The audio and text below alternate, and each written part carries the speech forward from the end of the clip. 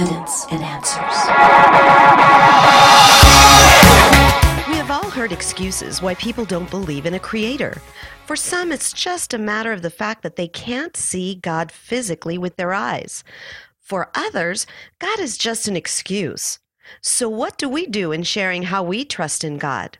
You're tuned to Evidence and Answers with your host, Pat Zukeran. Pat is an author, teacher, and international speaker in the arena of Christian apologetics, the defense of the Christian faith. Today on Evidence and Answers, we will listen to Message 5, taken from the 2017 Apologetics Conference held in Hawaii. Each year, Pat hosts this conference and brings out the best scholars, teachers, and authors to share in teaching and equipping you, the believer, to be able to share your faith effectively in our culture today. The theme was Demolishing Strongholds of Unbelief. If you're unable to hear this entire broadcast, all of our messages are available on our website. That's evidenceandanswers.org. Listen as Greg Koukl presents part 2 of Bad Arguments Against Religion. Why is it the book of Acts starts out that Jesus appeared to many with many convincing proofs over a period of 40 days? Now, some Christians actually think that faith and knowledge are opposites. So when we give conferences like this and we talk about reasons why you should take Christianity seriously, some Christians will say, well, look, if you've got all this evidence, then where is room for faith? Notice how they put faith over here and they put knowledge over here. The more you know, the less you have room for faith. The less you know, the more faith on their understanding. But this is all topsy-turvy. This is not the New Testament view, okay? So I'm going to give you really quickly a couple of, maybe 3 examples to show you that the biblical approach is first you have knowledge, you have evidence that leads to knowledge. Let me put it that way. You have evidence that leads to knowledge, and because of the nature of the knowledge, we are encouraged to put our trust in that which we have good reason to know is true. Okay, that's the order. Evidence, knowledge, faith, biblical trust, okay? And I'm going to start in Exodus chapter 10 or so, and what's happening in Exodus chapter 10? The Exodus, yeah, right. Who's buried in Grant's tomb? You know, one of those things. The Exodus. This is actually, Exodus 4 is where it starts. This is where God encounters Moses in the burning bush, and he tells Moses to go and tell Pharaoh to let my people go. And so Moses has got a question. And his question is, why should Pharaoh believe me? Why should the Jews believe me, the Hebrew children? Why should they believe me? Okay? And so God says, what do you got in your hand? Staff. Throw it down. He throws it down, it becomes a snake. Pick it up. He picks it up, it becomes a staff again. You show that to Pharaoh. And while you're at it, let's see, we're going to get some frogs coming out of the Nile, and we'll get them jumping in their shorts and their pajamas and stuff like that. It'll get their attention. We'll turn that Nile into blood. We'll get the hail coming down. We'll get the boils on the thing, and we'll do all of this stuff. Now, why does he say he's going to do all of the 10 plagues? And I'll tell you why. It says it in the text. Listen to the words. So that they shall know that there is a God in Israel. And he doesn't say it once. He doesn't say it twice. He doesn't say it 5 times. He says it 10 different times in the text. God is demonstrating to both the Egyptians and the Jews who he is and what he's like, and he's over all of those other gods of the ancient Near East. And in fact, every single plague was a direct assault against an Egyptian deity. You worship the sun, I'll put the sun out. You worship life, I'll take the life of the firstborn, that kind of thing, okay? Now why? What was the upshot? The upshot was this, Exodus 14, verse 31. And watch this. And when Israel saw the great power which the Lord had used against the Egyptians, the people feared the Lord and they believed in the Lord and in his servant. Notice what is the order there? First, the evidence that led to knowledge that then the people put their trust in or regarding. Okay, that was the foundation. But it doesn't end there. I'm going to fast forward to 1 Kings 18, and there you got Elijah and the prophets of Baal. It's a contest, really. Whose God is God? And so Elijah says, build 2 pyres, like stone things, put wood all around them, and then you guys pray. You call down from heaven the power of your gods, and I'll pray to Yahweh, and the God that answers with fire is God. Okay, so this is like the Super Bowl. So the bad guys get to pray first. You go ahead. All day long, ranting and raving and praying. And here's where Elijah's over here going, where's your God? He taking a break? Is he going to the bathroom? That's what he says. All day long, nothing. They start cutting themselves, bleeding all over the place. Doesn't do any good. Said, all right, my turn.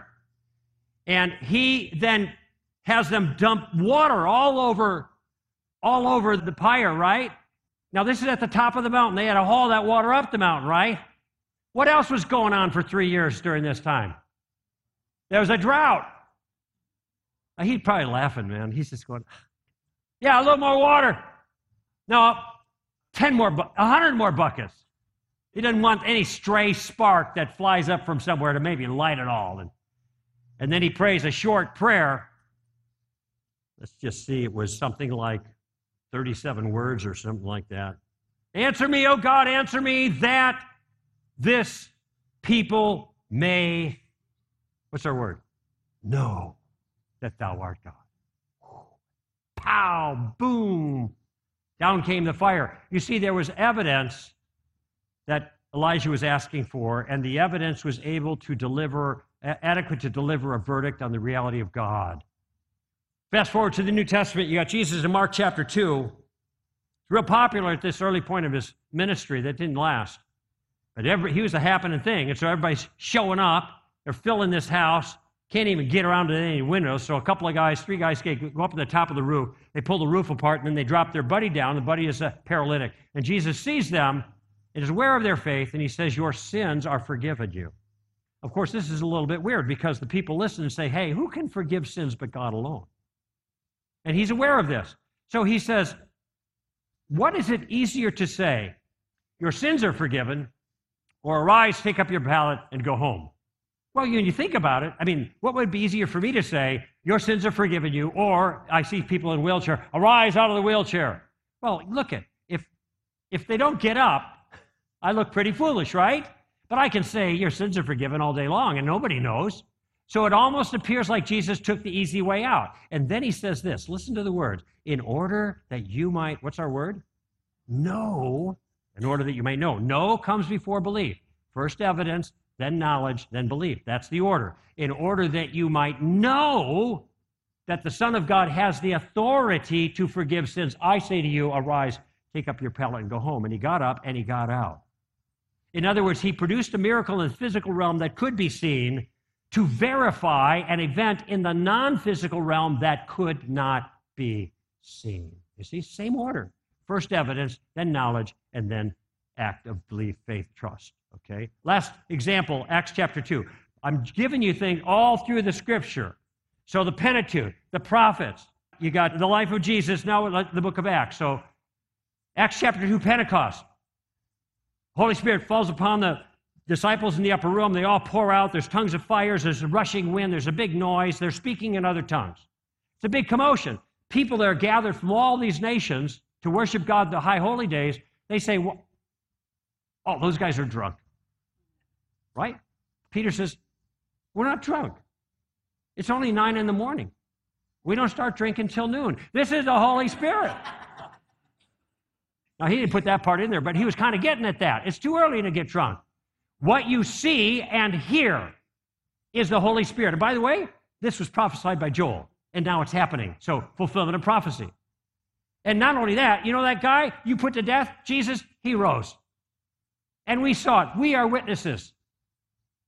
And this is also a fulfillment of prophecy. David in the Psalms. By the way, do you notice there in the very first sermon of the church age, Peter gives a sermon that is absolutely chock full of apologetics. Do you see that? And then what does he say at the end of the sermon? Let all the house of Israel, what's our word again? Know, but then he adds a little bit. Know for certain That is, you can have the highest degree of confidence based on the resurrection of Jesus. Let all the house of Israel know for certain that God has made him both Lord and Savior, this Jesus whom you crucified. And what happened? They were cut to the quick. And they say, what must we do? And they said, believe, be baptized, receive the gift of the Holy Spirit. And thousands were added that day because they put their trust in the Savior based on the evidence that led to knowledge that allowed them to put their trust in the Savior. So what I want you to see is that the Bible does not teach blind faith. Go to Acts 16, 17, 18, 19. There's Paul reasoning with them in the synagogues, as was his custom, and some of them were persuaded. By goodness, how do people miss that? It's all over, okay? If you say that what religion is and what we're doing is an act of blind faith, you are not understanding our point of view. That is a bad argument against religion. That's true. Okay, here's mistake number 3, and this is going to catch some of you a little bit by surprise. But I'm just telling you, if you can get this, this is golden. This is absolutely golden, okay? And we've already covered a little bit of this ground to lay a predicate for this, so you guys may get it pretty quickly, all right? Okay, and the bad argument here, the third bad argument, is using the problem of evil to argue against the existence of God. It is not a good idea to use the problem of evil to argue against God, and the reason is it is not a good evidence against God. It turns out to be one of the most powerful evidences for God. Now, we went halfway on this yesterday. We talked about the problem of relativism. Remember when we say that people complain about the problem of evil, this means that morality is not just an individual private affair. You have your truth, I have mine. But morality has got to be something, a set of rules that apply to everybody, such that when those rules get broken, we have evil and people complain about it. Now, remember when we had that discussion? Okay, we're halfway there. I asked you about bowling. Did we talk about bowling a little bit? How do you know a good bowler? The scoring system, right? I did talk about that. We talked about relativism last night, right? Okay, I did make the point. Yeah, I scream right. But I made the point that if morals are relative, right, then there can't be a problem of evil. You remember that part, right?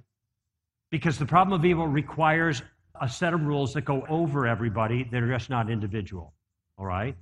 And I usually use the illustration of bowling. How do you know a good bowler from a bad bowler? Somebody tell me. The score. Good and bad are terms that only have meaning relative to a score. Okay? So when we say there's evil in the world, there must be some set of rules, that a scorekeeping system that we're assessing good and bad by. But if you deny the scorekeeping system, that's relativism. I keep going over here to relativists, and these are the objectivists. So I don't think you're relativists. It's good pedagogy, okay? So you guys are the losers. You are the really good ones right here. So if you don't believe in a scorekeeping system, then there can't be any ultimate good or evil. The problem of evil disappears if relativism is true, okay? But if the problem of evil is really a problem, then relativism must be false. There must be a system of scorekeeping. That's where we were last night. But here's my question. Who made the rules? Where did the system of scoring come from? I mean, somebody invented bowling, right? They come up with every game, every single thing that we characterize as good or bad or right or wrong, virtue or vice. There's some kind of scoring system we're referring to. Where did the scoring system come from? I'm just going to say, you're not going to get an objective scoring system over everybody. Darwin isn't going to get that for you. Darwin's going to give you a subjective system inside of you, just relativism, if it can even do that, which I don't think it can even do that, but that's the best it can do. It's not going to get you the kind of morality that is necessary to make sense of the problem of evil. You got to have real rules out there, and those rules require a rule maker. Obligations are held between people. We don't have obligations to things. I don't owe this stage anything. I owe persons things. And if we have a transcendent set of laws, that means it's a transcendent lawmaker that is the best explanation. Now look I've thought about this thing for years. I've written a lot about it. examined every single way that people try to get out of it, and none of them is going to work at all. The most obvious answer regarding the presence of good and evil in the world, which means, therefore, there's a presence of a set of laws, is that there must be a moral standard, a personal moral standard of the universe, God. You want to argue against God based on the problem of evil, you're going to get yourself into a hole. And this is why philosophers do not argue this way anymore, not on the deductive problem of evil.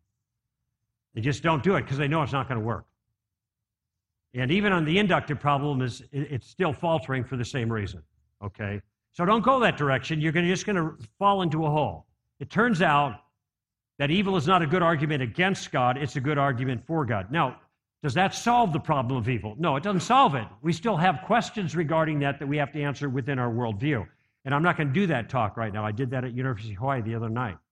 But I'm just trying to make the point, though, that if you want to go after God based on evil, you're going to back yourself into a corner, okay? And that's the bad argument against God. Evil is evidence for God. It is not evidence against God. This is the classic moral argument for the existence of God. You can read C.S. Lewis, the first couple of chapters of his book. He develops that idea there. The last couple of chapters of relativism, some of you purchased it. That's where I developed that idea there. So you can get it in a more robust form. But the basic concept is simple, okay? Evil is evidence for God, not against him. That's 3 bad arguments. What about a 4th? Here's the 4th bad argument. Thinking that science has somehow disproved religion.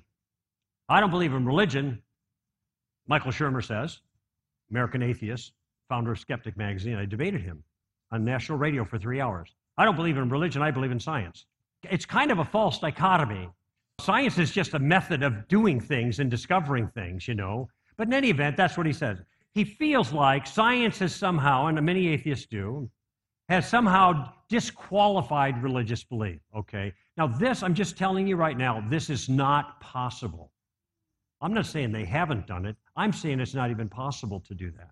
So let me ask you a question to make this point. Can you weigh a chicken with a yardstick? Now, I know some of you guys, the engineering types, say, yeah, I can make a balance beam out of it, and I can do the thing like that. Not what I'm talking about.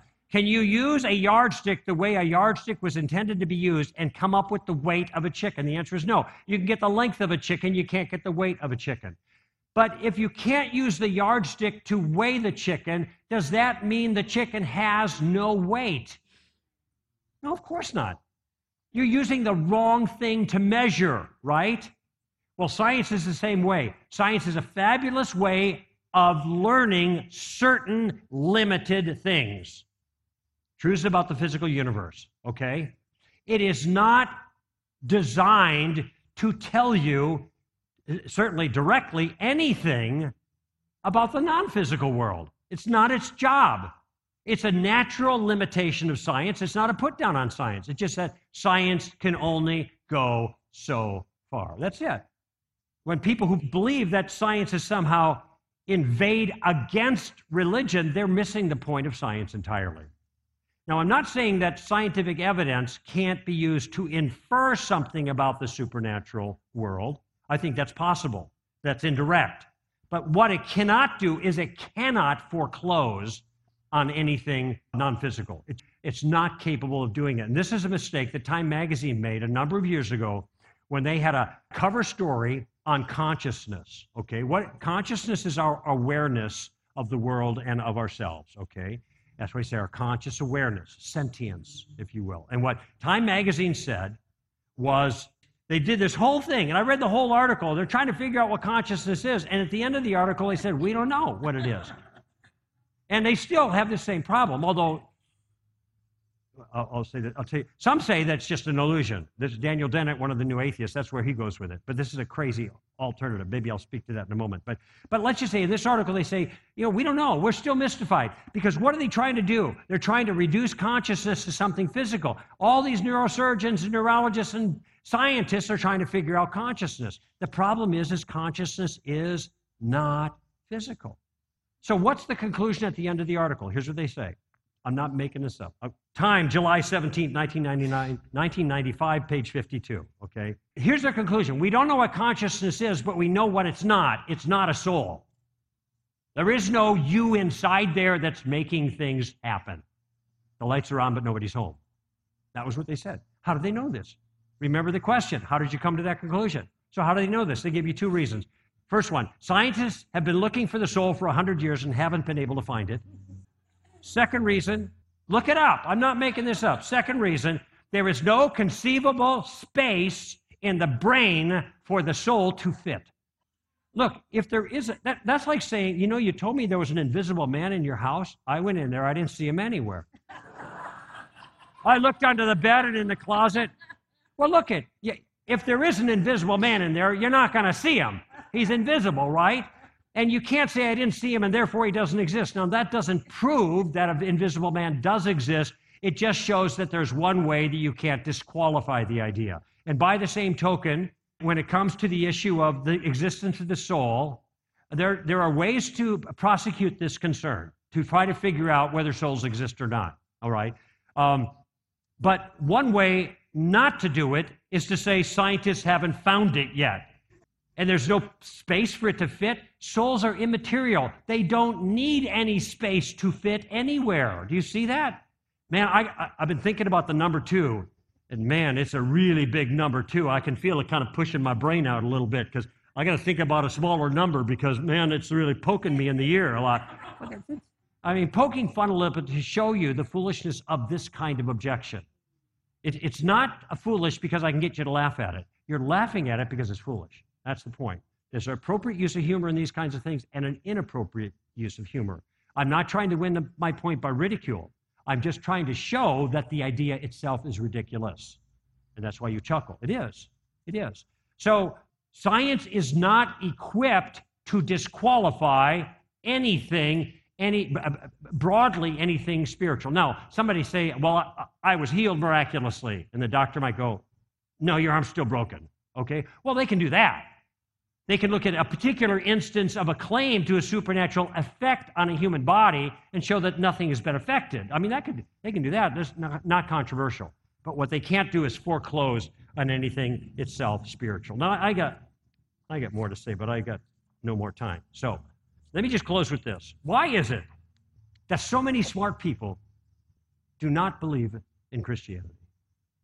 And I think this probably bothers some people because you think about smart people in your life, professors and PhDs or whatever, and you think, golly, man, they're the smart guys. And most of the smart people I know don't believe in Jesus.